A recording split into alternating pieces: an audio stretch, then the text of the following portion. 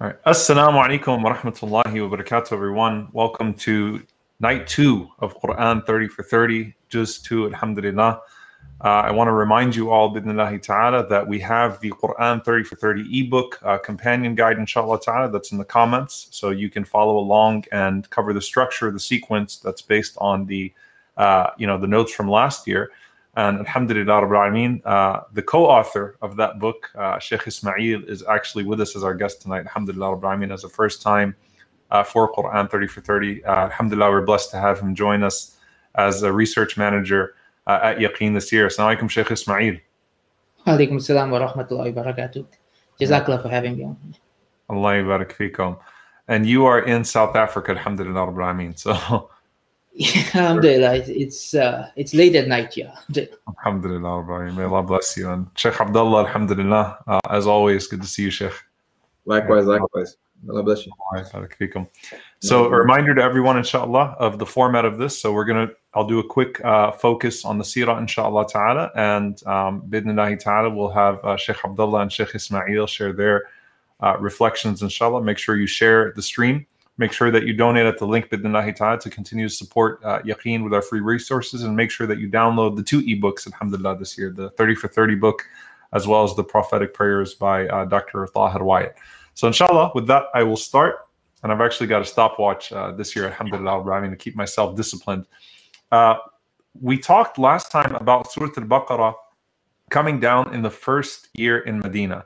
And this will probably be my favorite seerah chapter, actually, of all of the ajza, really because of what comes, inshallah ta'ala, towards the end of what I'm going to speak about. But let's sort of connect it, inshallah ta'ala. So Juz 2, very easy for you to remember.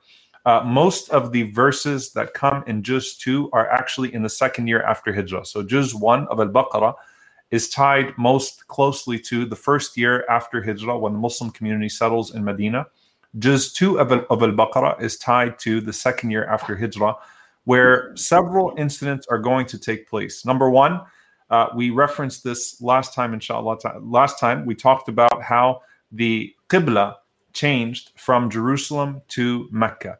And this was, as Anas ibn Malik radiallahu ta'ala anhu narrates, after 17 or 18 months in Al-Madinah, after they were praying towards Jerusalem, Allah subhanahu wa ta'ala revealed the change of the Qibla towards Mecca. So last time we talked about the longing that the Muslims have while they're in Medina for Mecca, which they've left behind, of course the Muhajirin, that is, and the original vision of Ibrahim alayhi salam and the construction of the Kaaba, and now they're being turned towards the Kaaba, so they have a new connection to the Kaaba that they did not have even in Mecca, subhanAllah.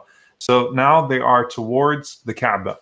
And this is, of course, where we also find multiple ahadith about the change of the Qibla. And the interesting thing about it is that it changed while the Muslims were in the middle of their salah. So Anas radiallahu ta'ala anhu, he narrates that a man passed by Banu Salama while they were praying in Salatul Fajr, and they finished 1 rak'ah. So they were praying in Medina facing towards Jerusalem. And then he called out and he said, the Qibla has changed. So they turned as they were towards the Qibla. So that's why you find Masjid al-Qiblatain, which it's not a requirement or a sunnah for you to visit when you go to Medina, by the way, because it gets super crowded over there. But Masjid al-Qiblatain, of course, marks that change of the Qibla from Jerusalem to Mecca. Now, there's great significance to this. And of course, the foundation that we talked about last time of the construction of the Kaaba and the way of Ibrahim alayhi salam and the promise of Allah subhanahu wa ta'ala to Ibrahim alayhi salam to fulfill Tawheed, both through the lineage of Ishaq alayhi salam and then through the lineage of Ismail alayhi salam through Muhammad sallallahu alayhi wasallam and in Mecca, that comes to be. But we also find numerous narrations here that while they were facing towards the Qibla in Al-Quds, towards Jerusalem, as the change came from Allah subhanahu wa ta'ala mentions, سَيَقُولُ السُّفَهَاءُ مِنَ النَّاسِ مَا وَلَّاهُمْ عَنْ قِبْلَتِهِمُ الَّتِي كَانُوا عَلَيْهَا. That the fools amongst the people will say, what turned them, those Muslims, from their Qibla to which they used to be upon? And Allah subhanahu wa ta'ala says, قُلْ لِلَّهِ الْمَشْرِقُ وَالْمَغْرِبُ. Say to Allah belongs the East and the West, and Allah subhanahu wa ta'ala guides whom He wills to the straight path. And this was, a form of validation to the Prophet ﷺ and to the Muslim community of the change of direction really being the ultimate cementing of the Prophet sallallahu alaihi wasallam's authority at this point of building upon the revelations that came before him sallallahu alaihi wasallam through the other prophets. May Allah send his peace and blessings upon them all, and continuing their legacy, and all within the way of Ibrahim alayhi salam as he built the Kaaba to establish Tawheed. Now, when this happened, when the Qibla changes towards Mecca, of course, the connection to Jerusalem always stays. May Allah subhanahu wa ta'ala keep it sanctified in our hearts, and may Allah subhanahu wa ta'ala liberate the occupied sanctuary. Allahumma ameen. Al-Bara radiallahu ta'ala anhu has an interesting narration as well. He says that when that change happened, some of the Sahaba were worried about their brothers who had passed before the change of Qibla, right? What is their situation? Does the salah that they did towards Jerusalem facing away from Mecca count? Did they lose it? And this is the reason for the revelation of verse 143. وَمَا كَانَ اللَّهُ لِيُضِيعَ إِيمَانَكُمْ. Verily, Allah subhanahu wa ta'ala will not cause your faith, your iman, to be lost. And this is referring to that incident in which the Sahaba asked the Prophet ﷺ about their brothers who had passed away, who did not live to see the switch of the Qibla, and Allah subhanahu wa ta'ala validating that Allah has maintained all of their prayers and all of the reward for their prayers. Now, this is not my favorite part. I'll get to that inshallah ta'ala. Just quickly, you go on and you see a lot of verses about laws, a lot of questions. Yas'alunak, yas'alunak, yas'alunak. They ask you, they ask you, they ask you. So laws in regards to finances, laws in regards to society, social gatherings, economic, political, international issues. Now, all of these laws that are being revealed, and they're being revealed with yas'alunak, yas'alunak, yas'alunak. They ask you, they ask you, they ask you. And then Allah subhanahu wa ta'ala reveals, qul, qul, qul. Say to them, O Muhammad sallallahu alayhi wasallam, this. Say to them, O Muhammad sallallahu alayhi wasallam, that. And then that's what makes so beautiful. وَإِذَا سَأَلَكَ عِبَادِي عَنِّي فَإِنِّي قَرِيبٌ. When my servants ask you about me, I am close to them. Because there is no qul, there is no say I am close to them, because when you make dua, you are immediately connected to Allah subhanahu wa ta'ala. Now, here's my favorite part about this entire thing. Ramadan. The legislation of Ramadan was in this juz and in the second year after Hijrah, and it was legislated in Sha'ban. So the second year after Hijrah, they get the command to fast the entire month of Ramadan. Prior to that, fasting was prescribed upon you the way it was prescribed on those that came before you. And that was the days that Allah subhanahu wa ta'ala had decreed, ayyaman ma'dudat, some days, the days of Ashura, the day of Arafah. But here, the Ramadan was decreed upon them to fast the month before. So Sha'ban, the second year after Hijrah, Ramadan was decreed. Now, here's the thing. What also happened the second year after Hijrah? The Battle of Badr happened. The Battle of Badr happened on the 17th day of Ramadan, the second year after Hijrah. So can you imagine your first Ramadan is the Battle of Badr? You talk about, the first Ramadan and the challenges of the first Ramadan. The first Ramadan for the Sahaba of the Prophet sallallahu alaihi wasallam, they were in Badr, and look what Allah subhanahu wa ta'ala gave to them. And Umar ibn Khattab radiallahu ta'ala anhu said, we went out on 2 campaigns with the Prophet sallallahu alaihi wasallam in Ramadan, the day of Badr and the day of Fatih Mecca, the day of the conquest of Mecca, and we broke our fast during both. And so both the Battle of Badr as well as Fatih Mecca, the opening of Mecca, took place in Ramadan, and the Sahaba broke their fast. Finally, the revelation of the closing verses of Surah Al-Baqarah, Ibn Abbas radiallahu ta'ala anhu, he reports that while Jibreel alayhi salam was sitting with the Prophet sallallahu alaihi wasallam, he heard a creaking sound above him. He lifted his head and said, this is a gate that has opened in the heavens today, which has never been opened before. And then an angel descended through it. And he said, this is an angel who has come down to the earth, who has never come down before. He greeted the Prophet ﷺ and he said, rejoice in 2 lights given to you that have not been given to any prophet before you. Al-Fatiha, the opening of the book, and the concluding verses of Surah Al-Baqarah. You will never recite a letter from them for which you will not be given a reward. And so the blessing of those last few verses of Surah Al-Baqarah, even though they're in the 3rd juz, but I wanted to just frame that, inshallah ta'ala, the gift that Allah subhanahu wa ta'ala gave of the changing of the Qibla, and then the gift that Allah subhanahu wa ta'ala gave to this ummah of the lifting of the burden, right? رَبَّنَا وَلَا تَحْمِلْ عَلَيْنَا إِصْرًا كَمَا حَمَلْتَهُ عَلَى الَّذِينَ مِنْ قَبْلِنَا, that you don't burden us in ways that those that came before us were burdened, and clinging to Allah subhanahu wa ta'ala with that. So it really frames Surah Al-Baqarah so beautifully as it was taking place in the time of the Prophet sallallahu alaihi wasallam, and it has a specific connection to Ramadan. So with that, inshallah ta'ala, any of the mashayikh that would like to share anything about that, then we'll go on to Shaykh Abdullah bidnillah. Yes, Shaykh, the verse on fasting, there's one part of that verse that always hits me. It's actually one of my favorite phrases in the entire Quran. Allah subhanahu wa ta'ala speaks about fasting, then he speaks about if you're sick or traveling, make it up later. And Allah subhanahu wa ta'ala says, because Allah wants ease for you, He does not want difficulty for you. So you can imagine that the Sahaba, their first Ramadan in Badr, they're traveling, they're fighting, and this verse comes down saying, you need to fast, but at certain times you don't have to. And Allah wants things to be easy for you. That comfort is there in the verse, and many people are not aware of this, but that portion of the verse is actually one of the maxims of fiqh, that our fiqh is a fiqh of taysir, it's a fiqh of ease, and this is one of the main verses that's used to prove that ease is built into our sharia. So that's a very, very beautiful phrase in the Quran, mashallah, that I really just love that verse because of it. No, alhamdulillah, it's beautiful how I like how you mentioned how the second juz is in relation to the second year after Hijrah, and how it is something that corresponds with the situations and is a consequence of what takes place. As we know, the revelation sometimes can be a response, and literally can be a response and an answer, as we see in many of the verses in this juz particular. Yas'alunak, they ask you, they ask you, they ask you. Which, subhanAllah, when we see qul and yas'alunak, when we see say and they ask you, this is proof of the prophethood of Muhammad sallallahu alaihi wasallam, that he is receiving revelation from Allah subhanahu wa ta'ala, which again is a good segue for what I'm planning to talk about. And that is the tadarruj. And we call tadarruj meaning how Allah is gradual with revealing the Quran and revealing the rulings. As we know that some of the revelations are consequential, some of them are responses, as was just mentioned. And what I want to talk about, inshallah ta'ala, is in Baqarah, verse number 219, where Allah subhanahu wa ta'ala is talking about the mu'mineen, and he's talking about a question that they asked him.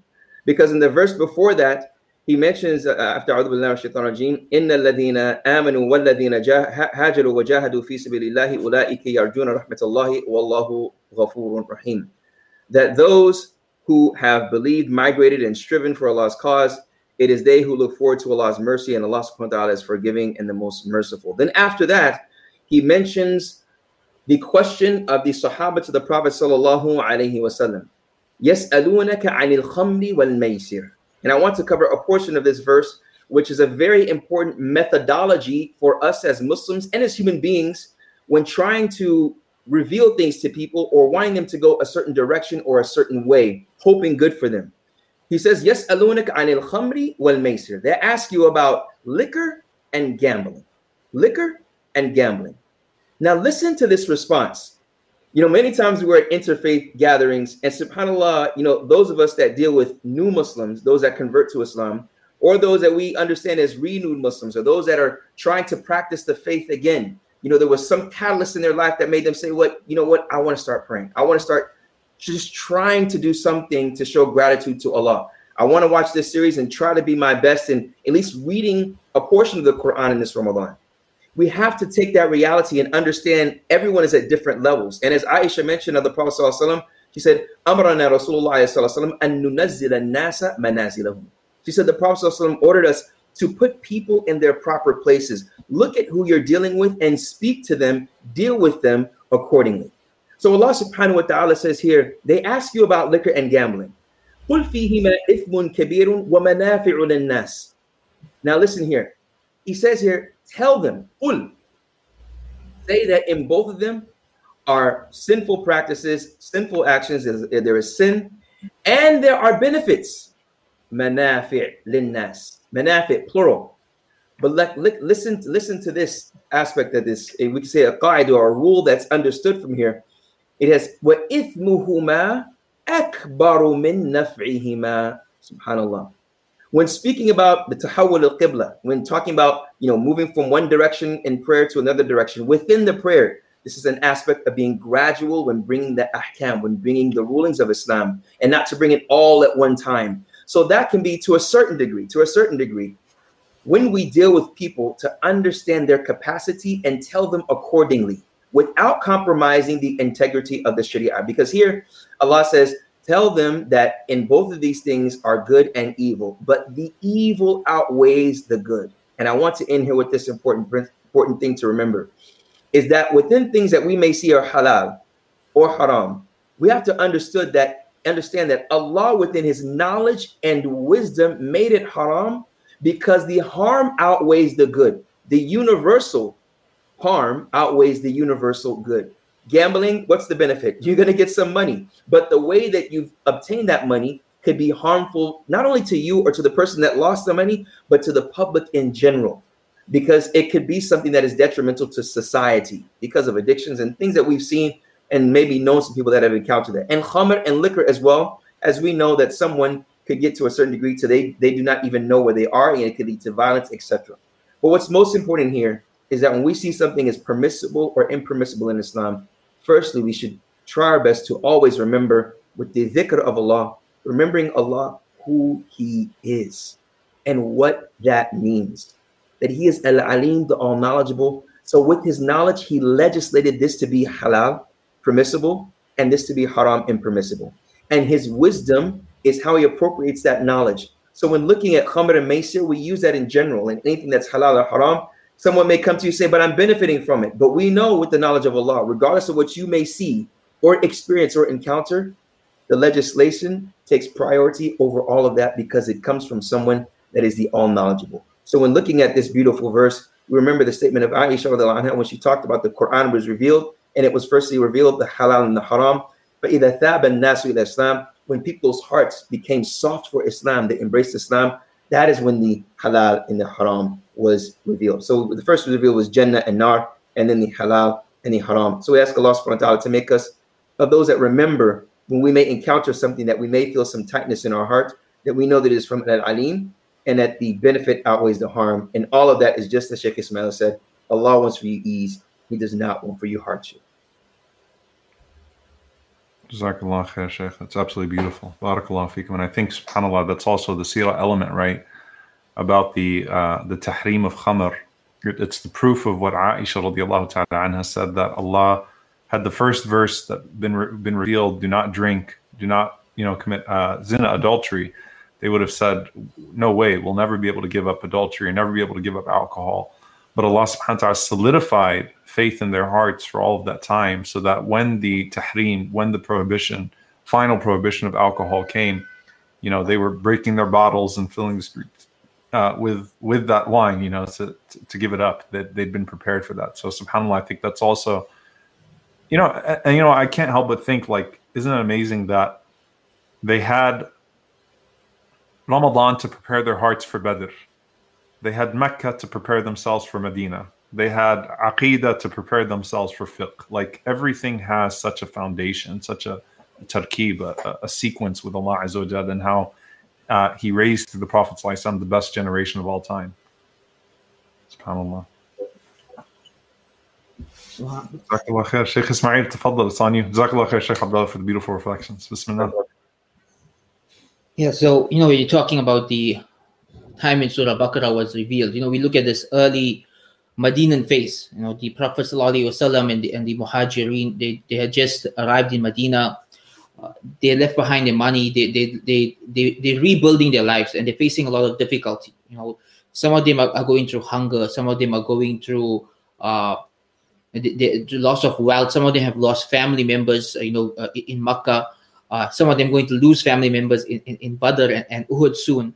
And so in these verses in Surah Baqarah, Allah subhanahu wa ta'ala many times reminds the Prophet sallallahu alaihi wasallam and the Sahaba to be patient, to have sabr. And when you look at it in that context, you can understand why. That was a very difficult point in history. A lot of sabr was required to go through what they were about to go through in terms of Badr and then Uhud and everything else that came after it. And so one of my favorite passages in the Quran comes right here in Surah Baqarah at the very beginning of the second juz, starting at verse 153, where Allah subhanahu wa ta'ala says, "O you who believe, seek assistance through salah and sabr." And this is Allah is with those who have sabr, right? And once one of my friends, we was actually sitting and he asked me, "What's your favorite verse in the Quran?" And I thought about it for a while, and I mentioned verse 155 of Surah Baqarah, that we will definitely test you with hunger and fear and loss of life and loss of wealth. So give good news to those who have patience. And this friend of mine, he looked at me confused. He's like, anybody else I've asked that question to, their favorite verse is like, with difficulty comes ease or something like that. Why is your favorite verse that we are going to test you with hunger and we're going to test you with loss of life? Why is that your favorite verse? And I explained to him something that I realized a long time ago. You see, in my childhood and my teenage years growing up, I faced a lot of difficulties. And this verse, alhamdulillah, got me through all of that. And what I love about this verse is that it covers every type of test that we could face in life. In this verse, Allah subhanahu wa ta'ala warns us that we will definitely be tested. He uses the verb form, wala nabluwanna. Now, the la is for emphasis and the noon is for emphasis. So if you're going to translate that literally, it means we will definitely test you. So it's a promise from Allah. We are going to be tested. And the types of tests that Allah mentions is every type that we could face in life. That some people are tested with hunger.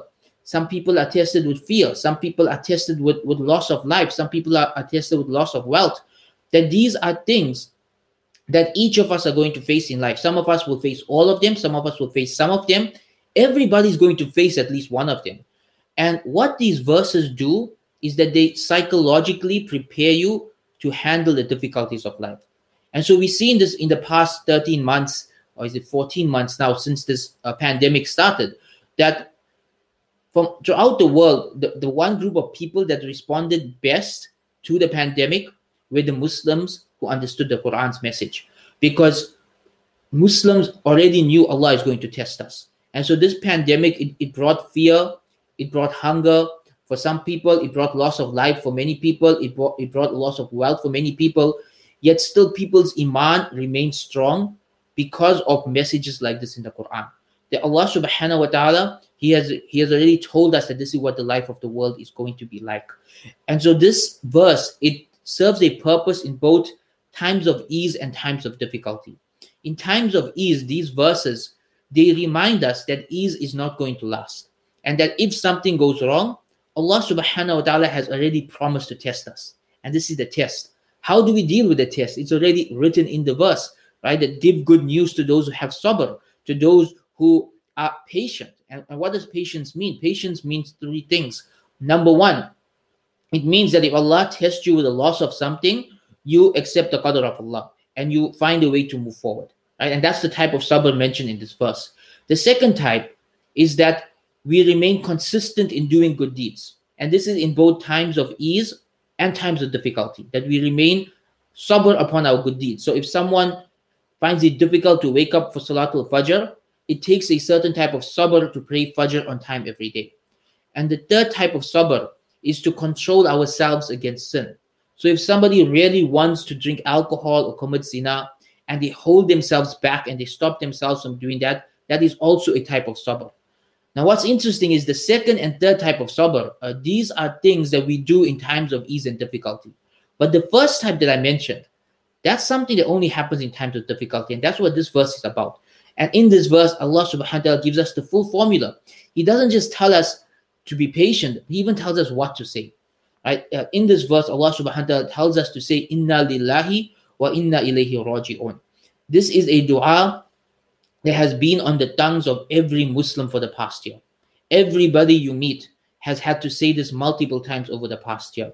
And where do we get this dua from? We get it from this passage in the Quran. And so this section of verses, and I would really advise people to just open up a translation of the Quran and read from verse 153 to verse 157 and just take some time to do tadabbur on these verses, to reflect on these verses, because what they do is they prepare you.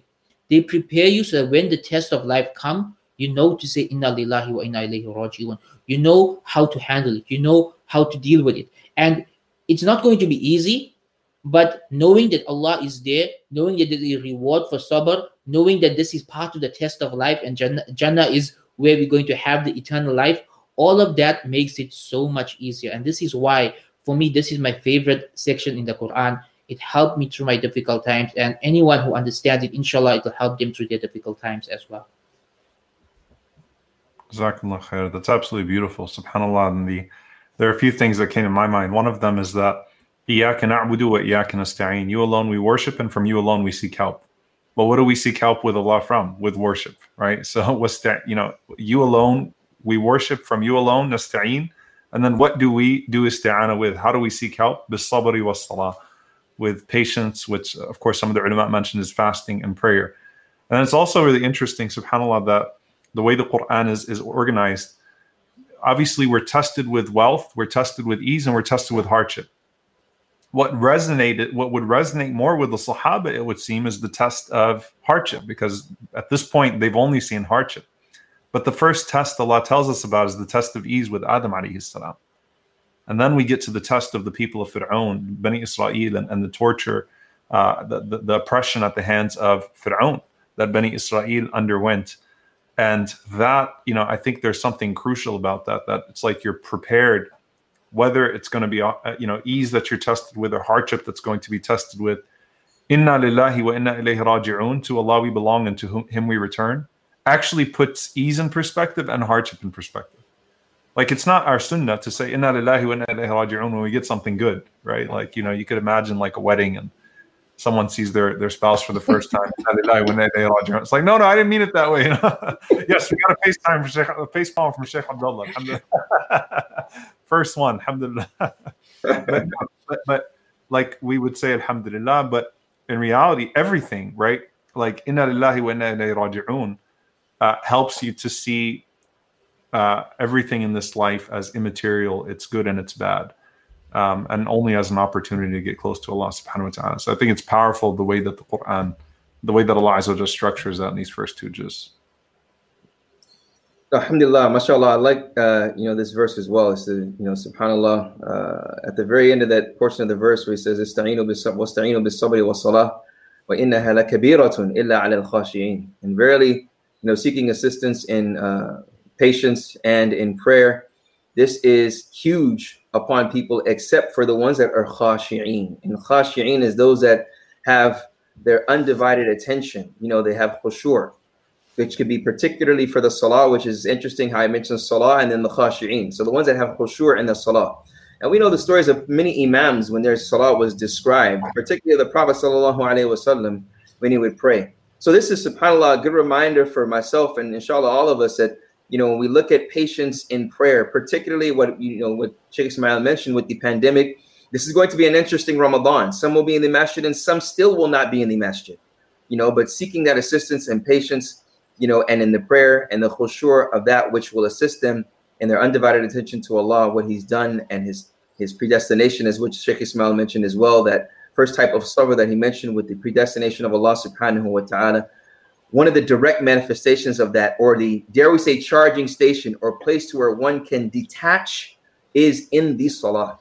And there's so much wisdom of why it's the second pillar of Islam, one of the direct manifestations of the first pillar of Islam, which Musa was ordered when he was chosen to be a prophet. So I love this verse as well, mashallah. May Allah subhanahu wa ta'ala just reward you for choosing this verse and spreading it to the world, inshallah. The meaning of it to the world. And it's interesting. We talked about the categorizations last time, right? The hypocrites, إِذَا قَامُوا إِلَى الصَّلَاةِ قَامُوا كُسَالَى. When they stand up for prayer, they drag their feet. They're lazy. May Allah protect us. That's that categorization. Like in some of the signs that we need to pay attention to. Then, وَإِنَّهَا لَكَبِيرَةٌ إِلَّا عَلَى الْخَاشِعِينَ. It's kabira on who? It's difficult on the hypocrites. May Allah protect us. From the minor signs of hypocrisy, the more minor manifestations of hypocrisy. And subhanAllah, the categorization of those, they believe in the unseen. يُؤْمِنُونَ بِالْغَيْبِ. And so when they stand and pray to Allah who they can't see, they have ihsan because they believe in Allah. They have excellence. They worship Him as if they can see Him. So that's why they find so much comfort in it, right? Because they fall in that first category. May Allah make us amongst them. Allahumma ameen. And Jazakumullahu khairah. Any last comments, like 30-second, 1-minute send-offs? Sheikh Ismail, you want to give Sheikh Abdullah some South African humor to make him facepalm? I don't know if I can do humor on the spot. I really don't think I can do humor on the spot, but alhamdulillah. I was kind of hoping there'd be a moment where like all three of us would end up doing a face palm at the same time, but it just never happens. We'll see. You never know. We still have 28 more juz. Yeah, okay. Jazakumullah khair. Hayakumullah. Jazakumullah khair, Sheikh Abdullah, Sheikh Ismail. May Allah bless you both. And Jazakumullah khair to all who tuned in. Inshallah ta'ala, we'll see you for the next juz. May Allah bless you and make us all people of Quran. Reminding you to download the ebooks, inshallah, of the 30 for 30 companion guide, as well as the prophetic prayers, the dua a day, as well as reminding you to please support, inshallah ta'ala, our work by donating at the link below. Jazakumullah khairan. Wassalamu alaikum wa rahmatullahi wa barakatuh. Assalamu alaikum.